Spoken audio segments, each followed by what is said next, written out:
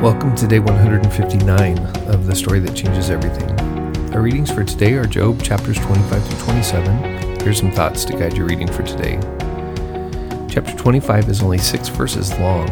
As I mentioned yesterday, several scholars believe that chapters 24 through 27 have been damaged, and that 24 verses 18 through 24 should belong at the end of these brief verses in chapter 25, and that they should be added to the final speech of Bildad. If we place those verses here in this speech, the theme Bildad is articulating is a familiar one by now. He points Job to the power and purity of God. God's omnipotent power ought to be respected by Job. Job should not want to meet with God or accuse God of injustice because before God's awesome power, Job doesn't stand a chance. Again, God is just for Bildad and will bring destruction on the wicked. Job's response takes up chapters 26 and part of chapter 27. Job's final words to his friends emphasize again how little his friends have helped him. Their speeches have only brought more pain and no relief. The latter half of chapter 26 contains several images from the creation story in Genesis chapter 1. The waters are there, the chaos is there, even the sea monster of the deep makes an appearance. They'll show up again later in God's appearance to Job. Job affirms God's control of the universe, the heavens, the earth, and even those regions under the earth. The first 12 verses of chapter 27 then affirm one last time Job's innocence. Job says, "I will not agree that you are right. Until my dying day, I won't give up on my integrity." Once again, we come to a section that many scholars believe reflect possible damage to this portion of Job. Many scholars think that verses 12 through 23 of chapter 27 contain at least part of the final speech of Zophar. They argue this because the logic of the verses pick up exactly where Zophar left off in chapter 20, and given the beautiful symmetry of the book itself, it would make sense for this section of dialogues to end with the third and final speech from the third friend, from Zophar. The focus of these 10 verses, like the previous speech of Zophar, is on God's punishment of the wicked. Zophar says terrors overtake them like waters and removes them from their places. With this final speech, the dialogue section of Job officially ends. Job's friends may have traveled to Uz to see the suffering of their friend and to offer comfort.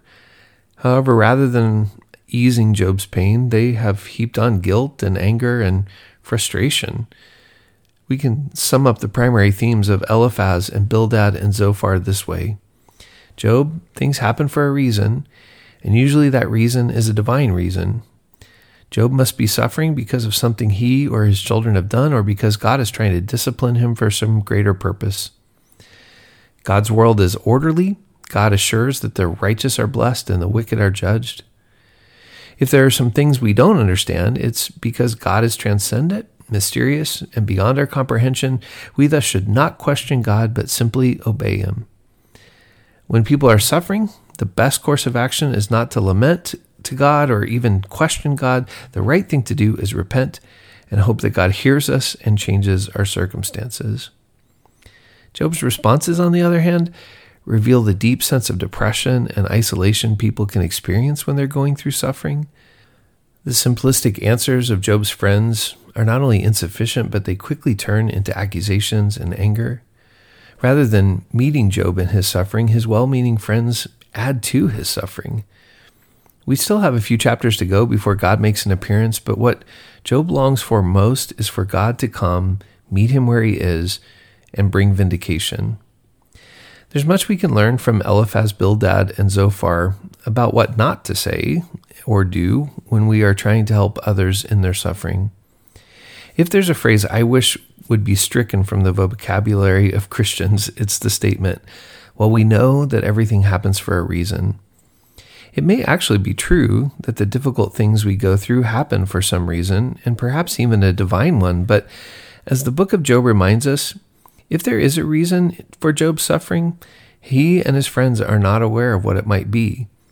In the case of Job's friends, not only are they sure that Job's suffering has happened for a reason, they're sure that they know what that reason is. Job has sinned. But we know, and God knows, that's simply not true. So perhaps it's better for us to say, there may or may not be great reasons for what you are experiencing or for what I am experiencing. But as we will see, we can be certain that God is not absent, and we can be certain that God is able to bring creative or recreative goodness as we look to Him and are called according to His purposes. So read these texts carefully, noticing all the things you probably should not say as you try to meet others in their suffering. Journal your thoughts, your questions, and prayers, and tomorrow we'll explore one last interlude before God finally arrives on the scene. Tomorrow we're reading Job chapters 28 through 30. I'll talk to you tomorrow.